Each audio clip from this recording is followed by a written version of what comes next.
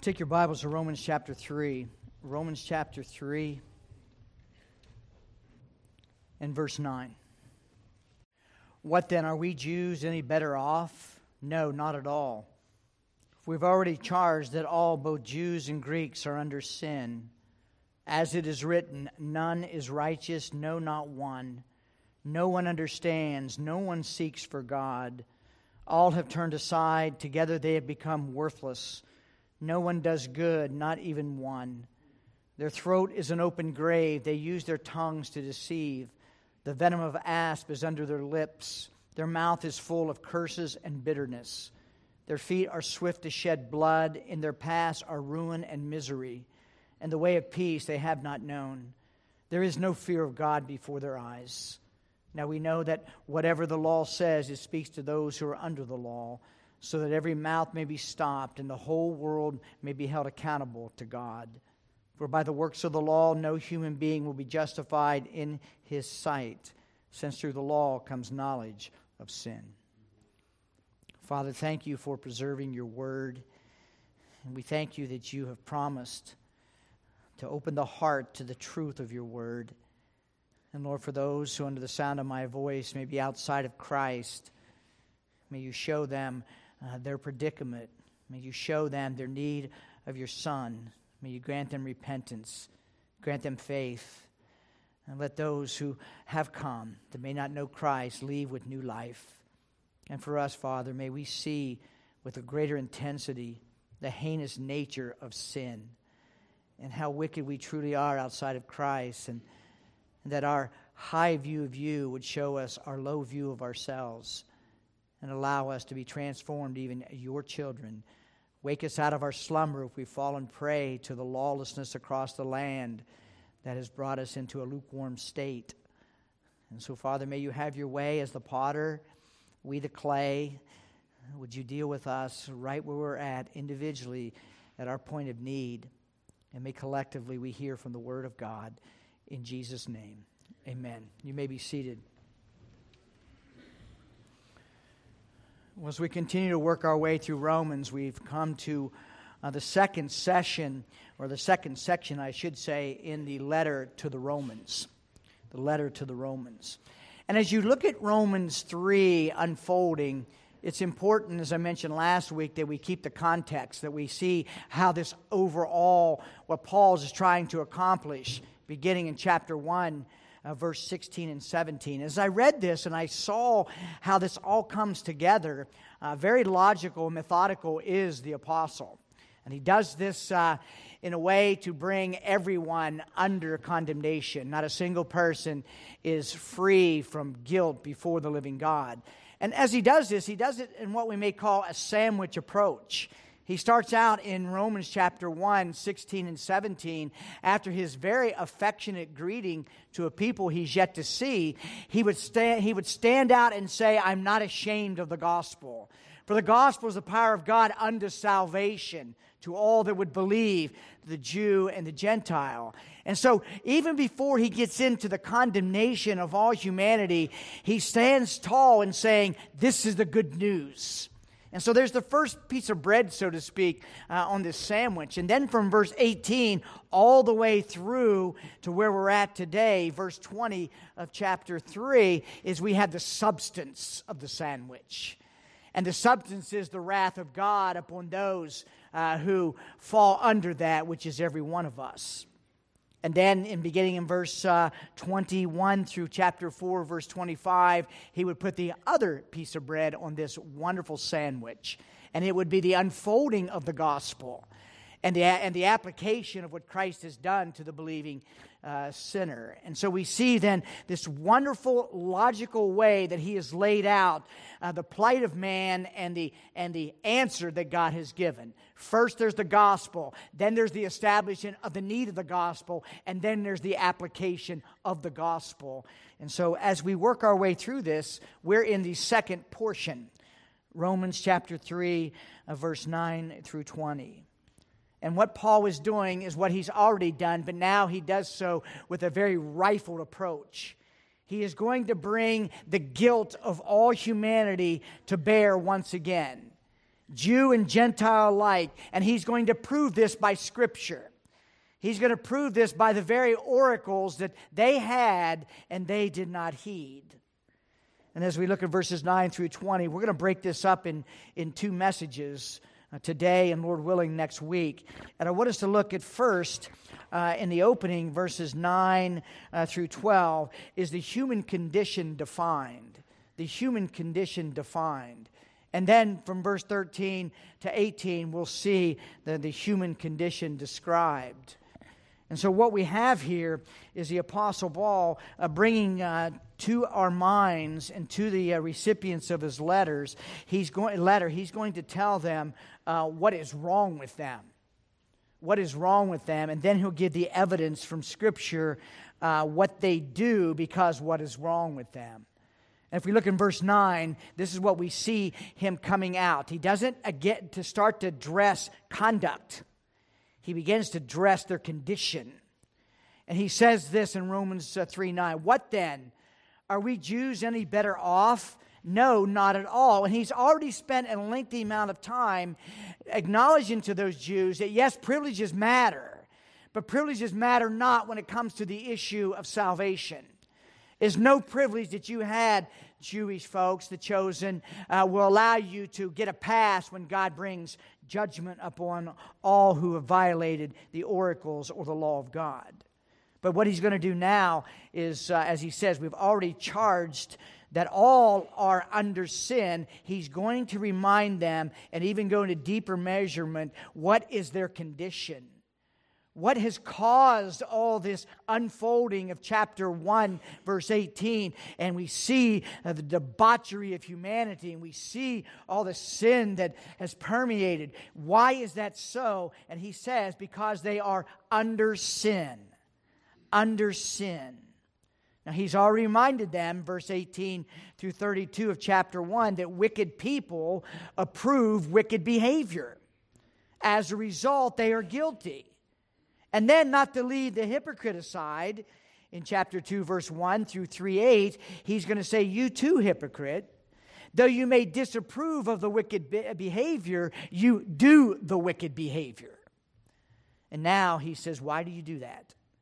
In verse 9, it's because you are under the power of sin. You are under sin. When I read this and I started thinking about being under something, and oftentimes you wake up on a cold morning and you're snuggled in with a nice blanket and you don't want to throw that off. You'd like to stay for maybe another 15 minutes. You hit the snooze again.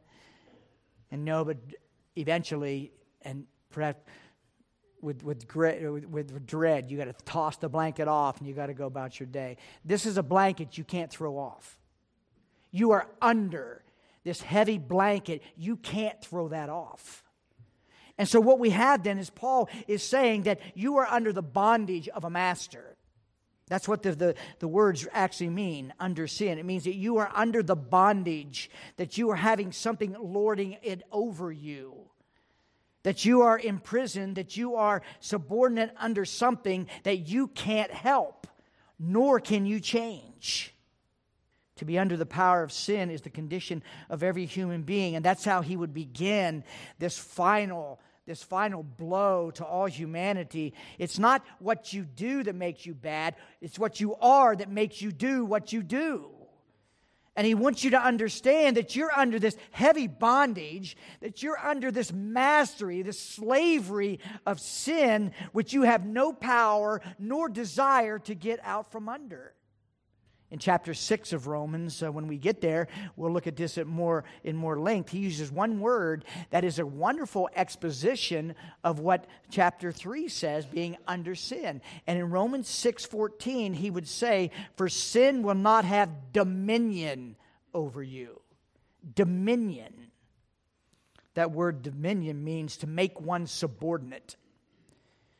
It means to lord it over.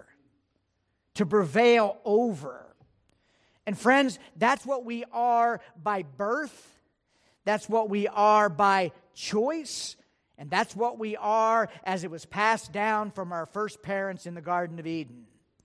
is that every one of us find our human condition is under sin. In Galatians chapter 3, Paul would also add to this. He says, but the Scripture has imprisoned everything and everyone under sin. He would use the same words, under sin, in this letter to a church that had been drifting into a false gospel. And he says that you are imprisoned in this. And that's a question we must ask ourselves, even as Christians. Do we understand the dominion power that sin had over us? Or if you're not a Christian today, are you understanding, and will God open your heart to show you that you are under a blanket that you cannot shake off? There was a well-known pastor of another time. He ministered in London, and he lived on a street where he could look out his window, and is where they carted all the prisoners that were headed to prison.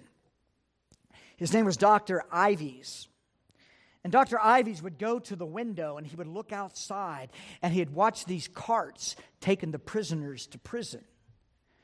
And he would look out, and he would see them, and he would say this, there goes Dr. Ives.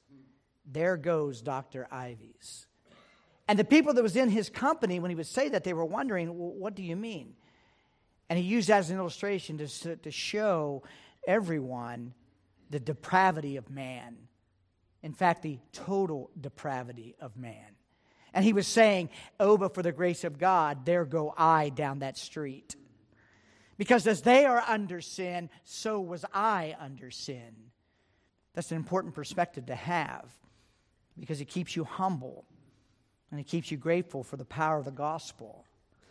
But as Paul would look at this in Romans chapter 3, and he would say in verse 9 that we are under sin, or no better off, that we are under sin, all Jews and Gentiles alike, he would go on, starting in verse 10, and he would bore down on this. And he's going to say, it's one thing for me to say that you are under the bondage of sin, that you are having it lorded over you. He's going to show us. In verse 10, he says, as it is written. He's going to show us how permeated we are with this sin. He's actually going to show us total depravity. Friends, we are not partially broke. We are not partially, we're not partially do things wrong. We are absolutely, totally broke. And that Paul is going to address all the areas of our depravity in this. If you read through verses 10 up through 18, you're going to see there's the condition in the first couple verses of that. And then you're going to see the manifestations of those as he talks about speech, as he talks about conduct. And then he talks about the chief cause of all those things in verse 18, that there is no fear of God. And when you look around our nation today, and you see how it continues to spiral down towards death, this is a characteristic of what's wrong. Verse 18, there is no fear of God. And we'll get there at another time. But for now, we want to look at how he defines the human condition. He says you're under sin, and here is the areas that you are under sin, and it's every part of your makeup. You are totally depraved in heart. You're totally depraved in mind. And you're totally depraved in will. And so as we look at this, we find that he says, as it is written. Notice that in verse 10. As it is written. Paul is now appealing to the Jews to the very thing that they were given, the oracles of God. And they had already abused and neglected that great privilege. But now he looks at them and says, the very things that you claim as a privilege is the very thing that brings you under the dominion of sin. And it brings you under the bondage of sin. Calvin says of the words, as it is written, Paul now begins to reason from authority. And it is to the Christian the strongest kind of proof when authority is derived from the one true God. End quote. Now, as we saw last week, that there was this blasphemous dialogue that could have very well occurred between the Jews that, so if we just go ahead and sin a lot and our unrighteousness, will that jeopardize God's righteousness or his faithfulness? So Paul is now going to say, listen, I'm going to use the argument or the defense from the very word that you claim to believe, as it is written. And what does he do? He quotes 3 Old Testament scriptures. He will quote 3 Old Testament scriptures giving the evidence of what he's going to unfold in Romans 3, 9 through 18, and that is that their condemnation is just. That's how he ended verse 8. Their condemnation is just. Psalm 14, 1 through 3, he quotes this. The fool says in his heart, there is no God. They are corrupt, they do abominable deeds, there is none who does good. You can see that all through the Romans text.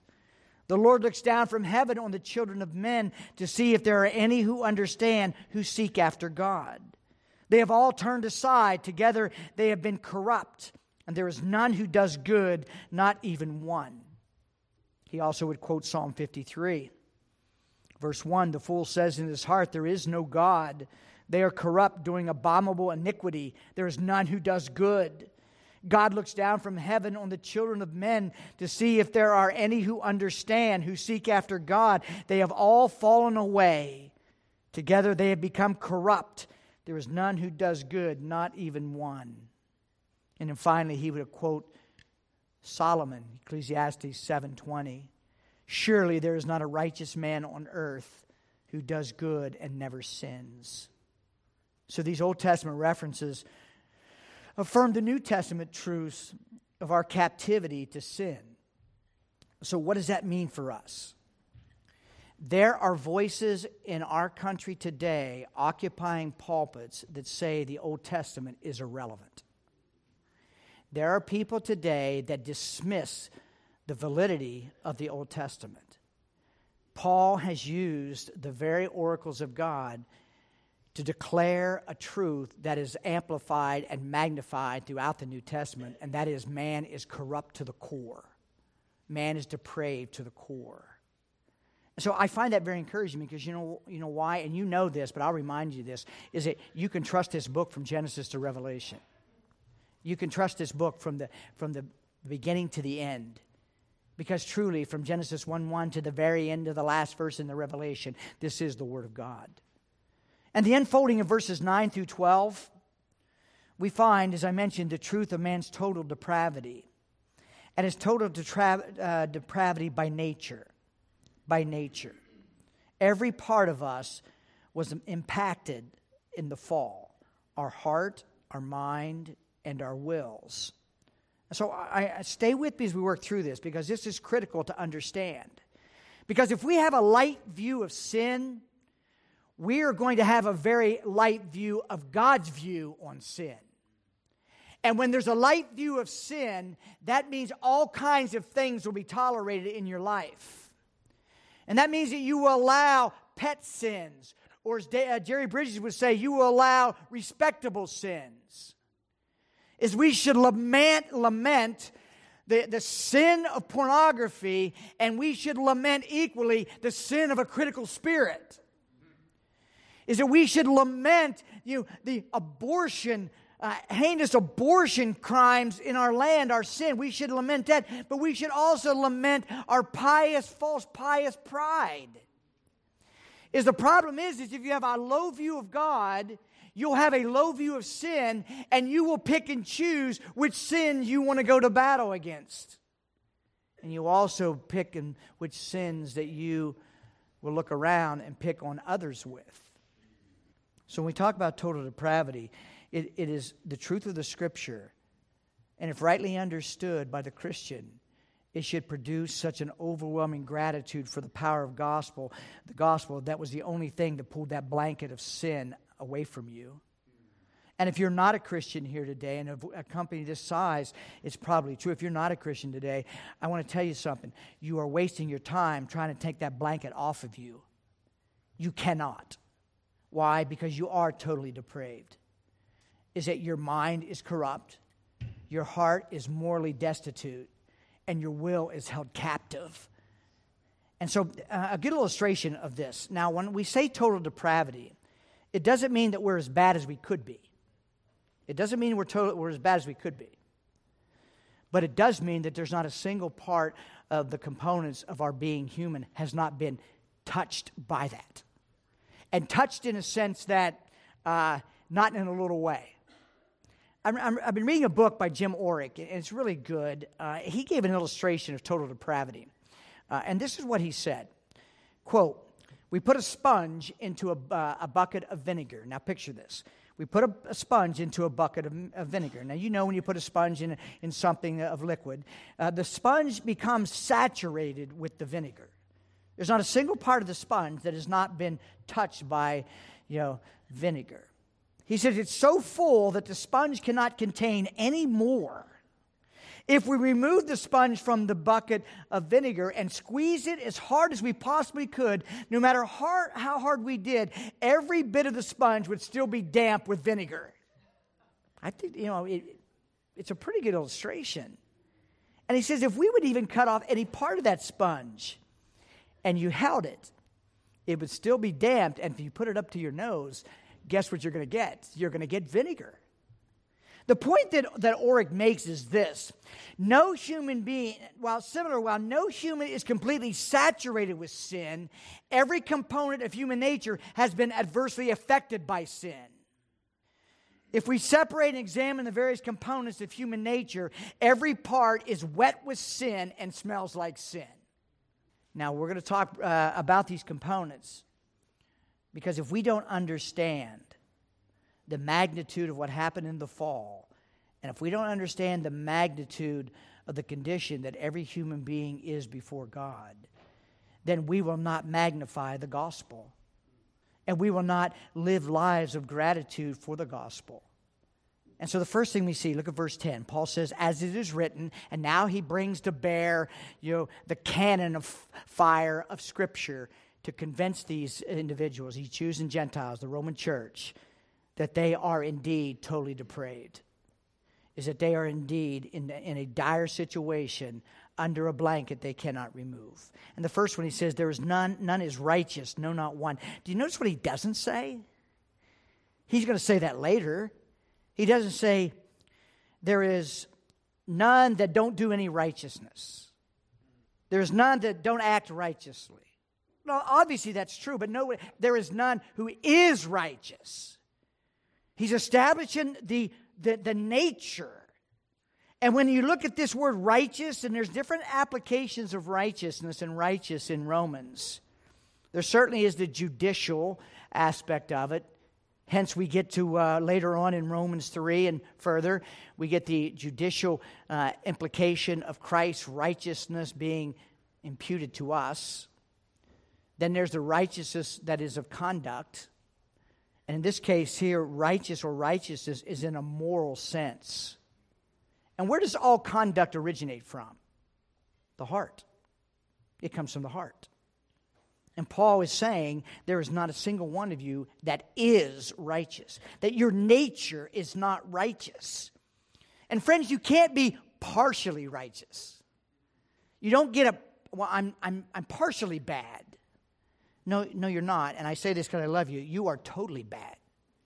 I am totally bad. By birth, by the imputation of Adam's sin upon us, by our own volition, we are not partially bad. And it all begins with a morally destitute heart. If there's anything of value today, get this. Who we are determines what we do. Who we are determines what we do. And where is the originating source of our conduct? It's our hearts. Proverbs 4:23 says, watch over your heart with all diligence, for from it flows the springs of life. And what does the Lord Jesus say is a result of a wicked tongue and of wicked immoral thoughts and of conduct? Matthew 15:16 through 20, Jesus said, are you still without understanding? And yes, the totally depraved person has no understanding. Do you not see that whatever goes into the mouth and passes into the stomach and is expelled? Do you not see that what comes out of the mouth proceeds from the heart? This defiles a person. When you hear someone using worldly language, or their speech is ungodly, or their speech is just, like a sailor, when you hear that type of, I can say that. When you hear that type of speech, always remember this. The tongue is a neutral member. The tongue takes orders from the heart. Jesus says it's out of the heart the mouth speaks. For out of the heart come evil thoughts, murder, adultery, sexual immorality, theft, false witness, slander. A lot of those statements Paul already stated in Romans chapter 1. And so when you look at the depravity of a person, you don't measure it by conduct first. You measure by the fact that we have morally destitute hearts, that we are unrighteous from the core, and that's what produces what we do. Jeremiah said, 17:9, the heart is deceitful above all things and desperately wicked. Who can know it? Friends, that's what makes the Christian and the Christian life so radical. Now, I don't know if we have any heart surgeons among us. We did have some doctors, and we may have some doctors. But I can tell you individually, you're not a heart surgeon. You can't change your heart. Now, you may try to put some restraint on your conduct, but Christianity is not behavioral change. It's heart transformation. And in Ezekiel chapter 36, the Lord says this, I will sprinkle clean water on you, and you will be clean from all your uncleanliness, and from all your idols I will cleanse you. And notice this, I will give you a new heart. A new spirit I will put within you, and I will remove the heart of the stone from your flesh and give you a heart of flesh. That is the fundamental truth of being a Christian. When Paul says, as it is written, there is none righteous, he said, as it is written, there is not a single one of you that is morally upright, because you have a morally destitute heart, and that heart cannot be altered. It has to be replaced. Steve Lawson, in his excellent book, New Life in Christ, what really happens when you're born again and why it matters, Lawson said this, quote, in the new birth, God gives a new heart for a new start in life. This divine operation produces the most positive life change we could ever experience. Being born again removes our old heart and replaces it with a new one. Previously, we had no heart for God. We had no spiritual life within us, but the second birth implants a new heart for God and from God. That's where it all begins. It's truly the heart of the matter is the heart of the matter. And that out of the heart flows our conduct. Our speech, and what we will see later is in Romans chapter 3, what our feet do, it all flows from the heart. Now, as we talk about these components in total depravity, the heart, the mind, and the will, I know the Bible speaks a lot about the heart encompassing the very seat of our personality. And it does. And so these are all connected, obviously. You don't just parse them. And so when we're talking about the human condition, we're talking about the whole condition, and that the heart, the mind, and the will are all inseparably linked to make up the person. But friends, you've got to understand, and I've got to understand, that I don't need to change my behavior. I need to come to a God who is holy, holy, holy, and has labeled out the sins that I've done against Him, and that it isn't changing my behavior. I need Him to change my nature. I need Him to change my being. That's why it is totally impossible for someone to profess to be a Christian and live a life unchanged. Unchanged. Now, I'm not dismissing the struggles we have with sin. We certainly have those struggles. But John says that they did not continue with us because they were not of us. That principle applies in regards to the new life. You simply, if you get a new heart from the living God, you simply cannot remain unchanged. A heart transplant changes you.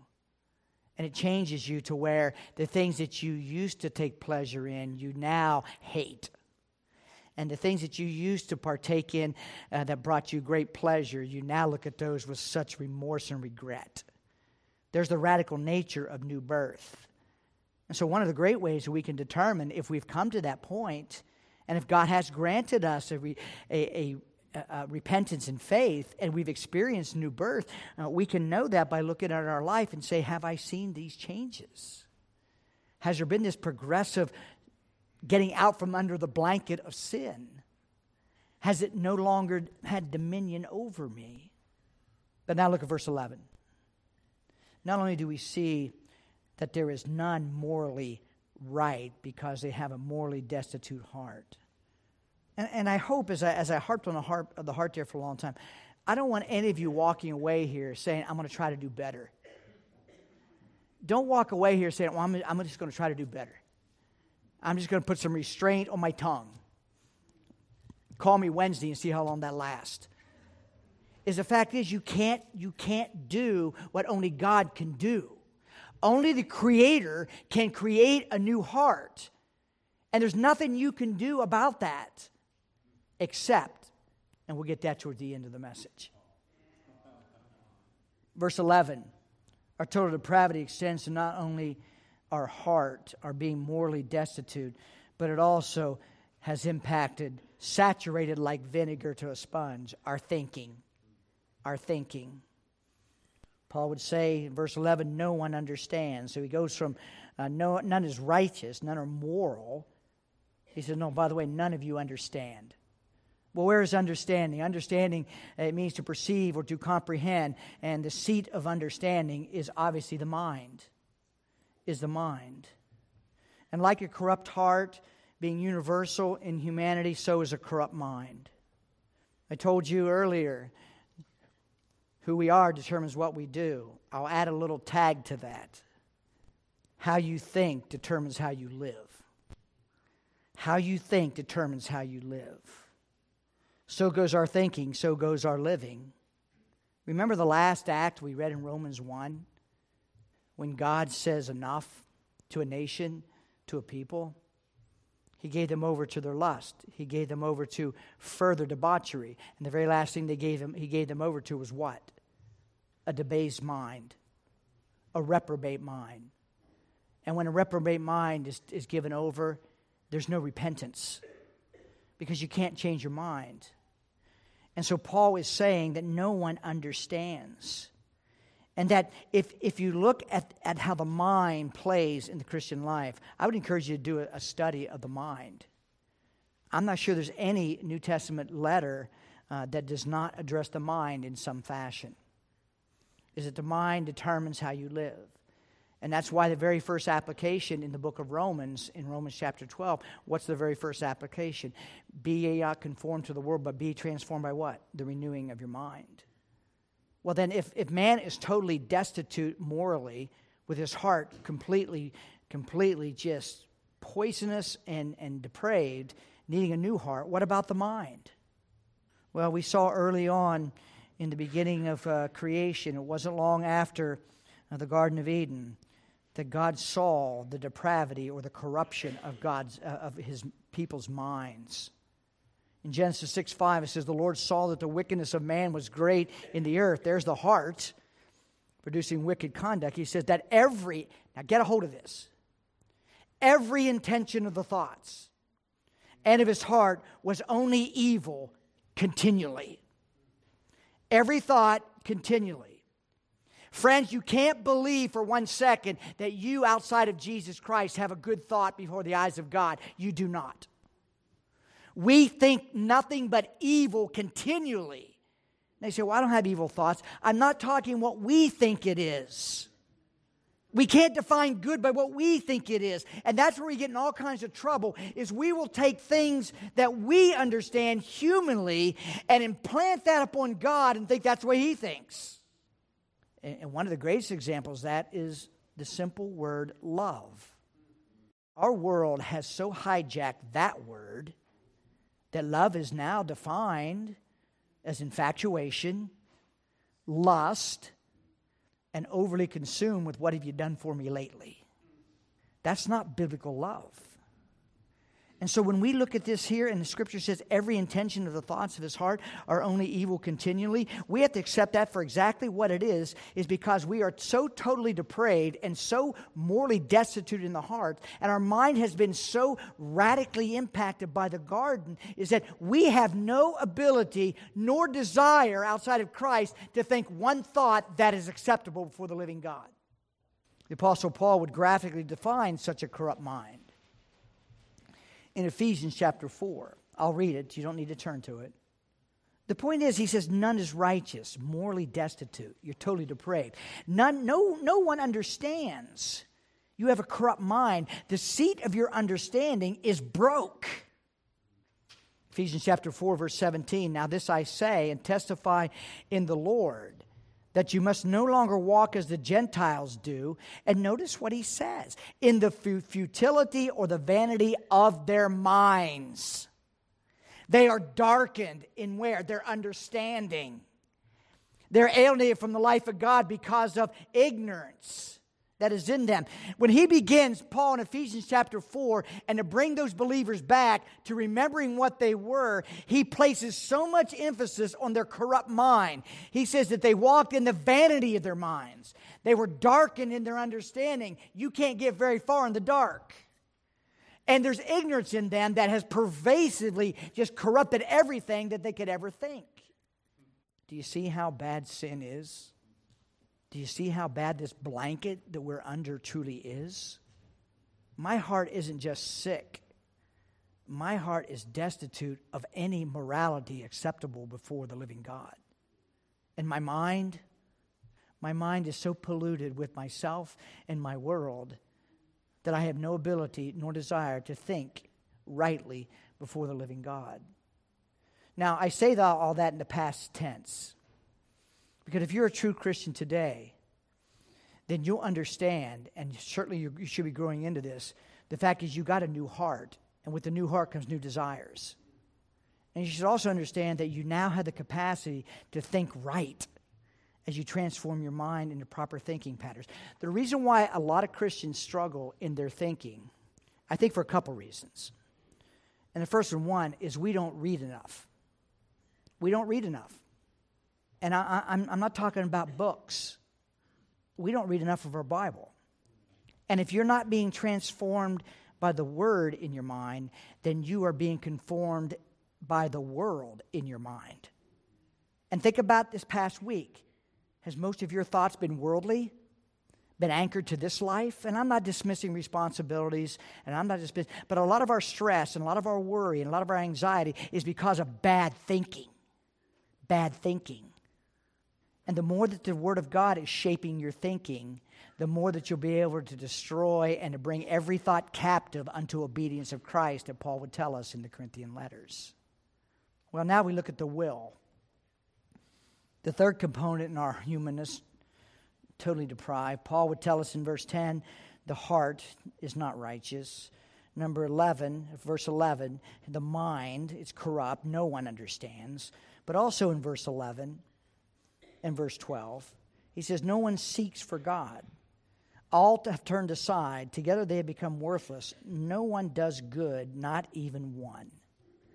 Now he uses the language here, none, no one, no one, no one, not even one, because he wants to make this very clear that nobody gets a pass. You can grow up in a Christian home, and you can grow up under the godly influence and protection of your parents, and praise God that we have those families. But even in that safe environment, no one understands. No one is immune. No one does good. New birth is for the prisoner on the cart in London being taken to prison, as well as the moral, nice child in the home under Christian influence. All must be born again. All have destitute hearts. All have corrupt minds. But now we see the captive will. No one seeks God. Why? Because they don't want to. And they have no ability to. They've all turned aside willingly. They've all become worthless willingly. Remember in chapter 1, toward the very end of it, he says in verse 32, though they know God's righteous decree that those who practice such things deserve to die, they not only do them, but they give approval to them. What is that? That is an exercise of the will as determined by the nature. And Paul would go on in Ephesians chapter 2. And you were dead in trespasses and sins in which you once walked, following the course of this world, following the prince of the power of the air. The Spirit is now at work in the sons of disobedience, among whom we all once lived. Now listen to this. In the passions of our flesh, carrying out the desires of the body and the mind. It's not just the passions of the flesh. It's the mind that influences the heart and moves the will. Jonathan Edwards wrote a very extensive, and I'll confess, a difficult treatise on the will, the freedom of the will. I'm not going to talk a lot about that because I don't understand a lot of it. But this is basically what he said. Edwards would say that the will is the servant of the mind. The will is the servant of the mind and will do what the mind orders. Have you thought about that in your will? And what Edwards' point is that the mind, because of its total depravity and because of its corruption, it will always move the will to our fallen nature. And outside of Jesus Christ, that's always true. Now, someone have said, and numerous people say, and there's many books written, say, well, we have free will. And I would look at you and say, you're absolutely right. We do have free will. We do have free will. However, the will, if it is the servant of the mind, and if our mind is totally corrupt, that means the exercise of your free will, it will always be bent away from God. It will never be bent towards God. You will not choose God because you can't choose God, nor do you want to choose God. Why? Because your will is in bondage under the blanket of sin. And the nature determines our choices. And our mind, which is part of either the new nature or the old nature or the fallen nature, if we are indeed totally outside of Christ, if we're outside of Christ, then every choice you make is an exercise of your will, and it will always be against God. It will never go towards God. And if you look at your own life, if God has mercifully brought you to His Son, you'll look back and you'll see you didn't make a decision for Christ. You were apprehended by Christ. And as you grow in that understanding, now I'm not saying you didn't believe, that you are responsible for that. But it's interesting to watch new birth grow. I believed in Jesus. I received Christ. And you did. But as you grow in that experience, you know what happens? The pronoun I starts to fall off the shelf. Him. It wasn't you.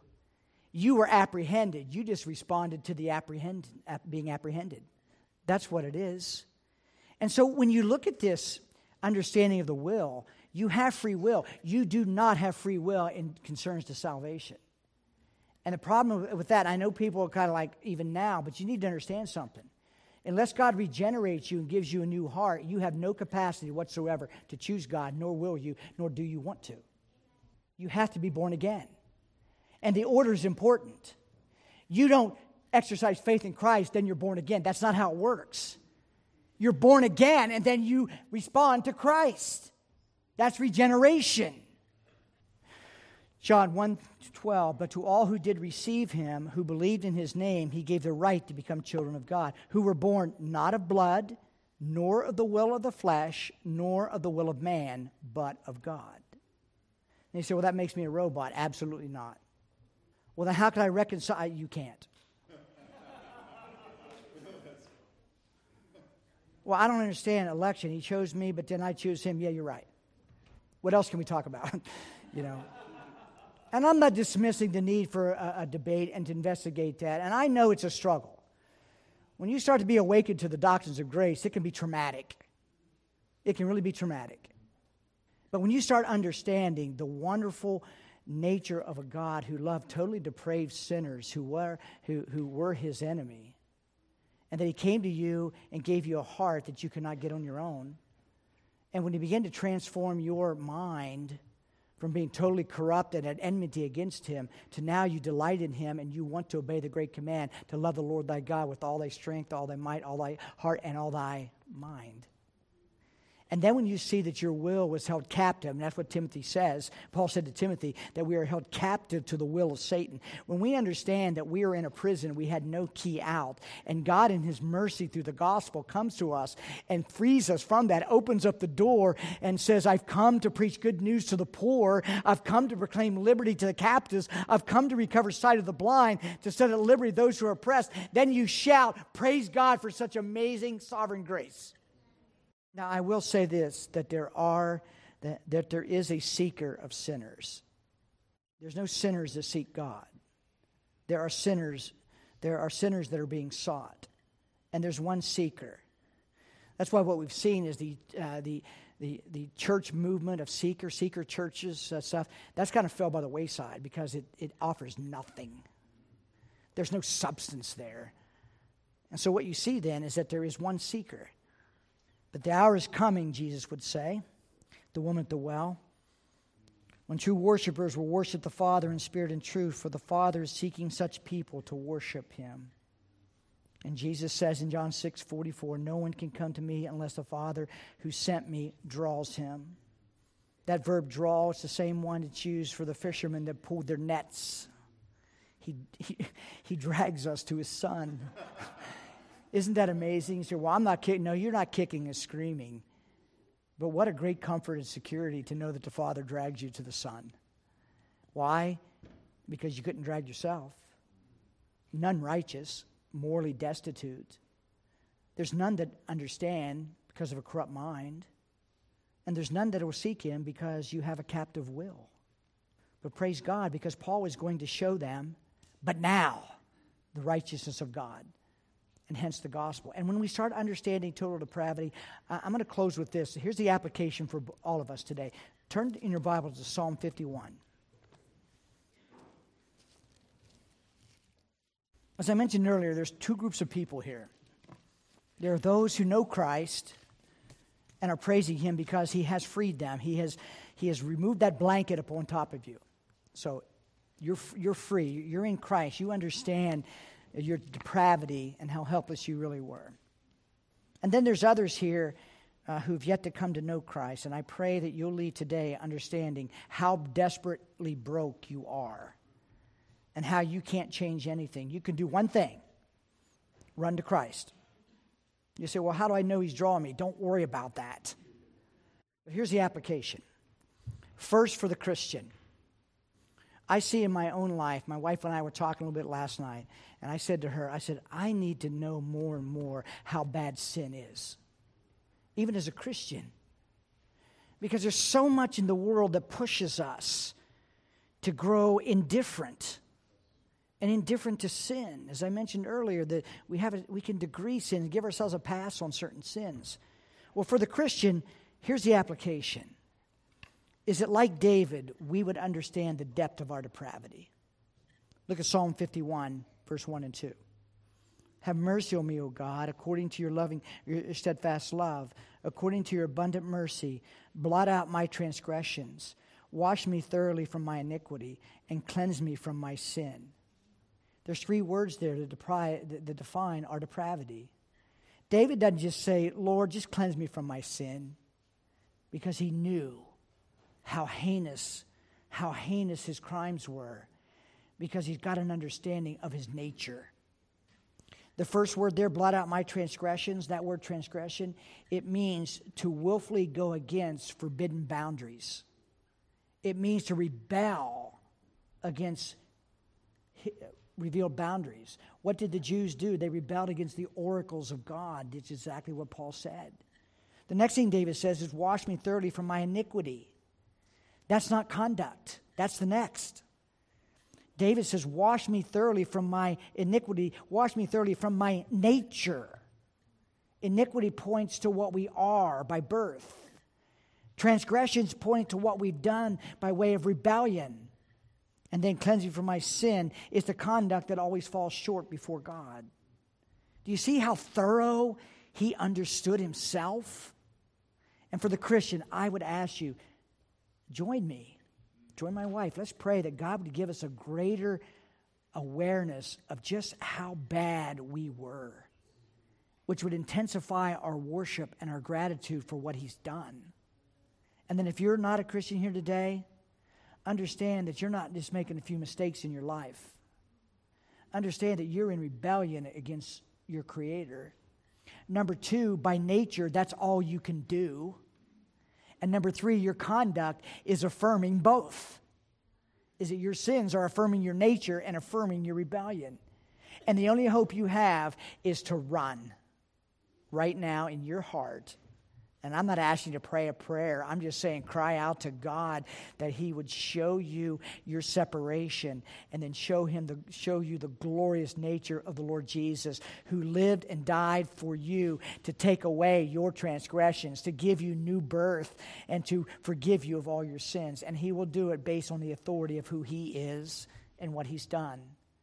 But if you leave here trying to change yourself, see you next week and we'll talk about this again.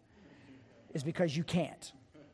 May God help us to see our depravity as Christians as well as non-Christians that draw us to the magnification of the glory of the gospel of God in his Son, Jesus Christ. Father, thank you so much for loving us, and thank you for showing us just how broke we really are. And thank you that you didn't leave us to what we deserved, and that's leaving us to ourselves. May we magnify the gospel as we see the magnitude of our sins, our transgressions, our iniquity. And for our friends who are here that don't know Christ, please don't let them think they can fix themselves. May they cry out for mercy. And may you show them the saving grace in Jesus. And we thank you in his name. Amen.